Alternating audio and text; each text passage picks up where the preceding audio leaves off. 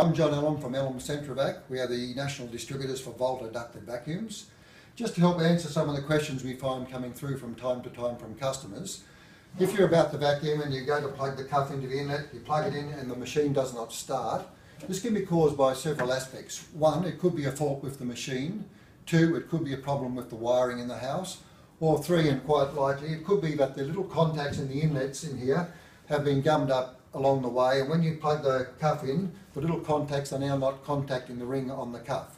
If that's the issue, this is simply solved by taking a cleaning cloth and some cleaning fluid and cleaning those contacts and freeing them up. Thank you very much.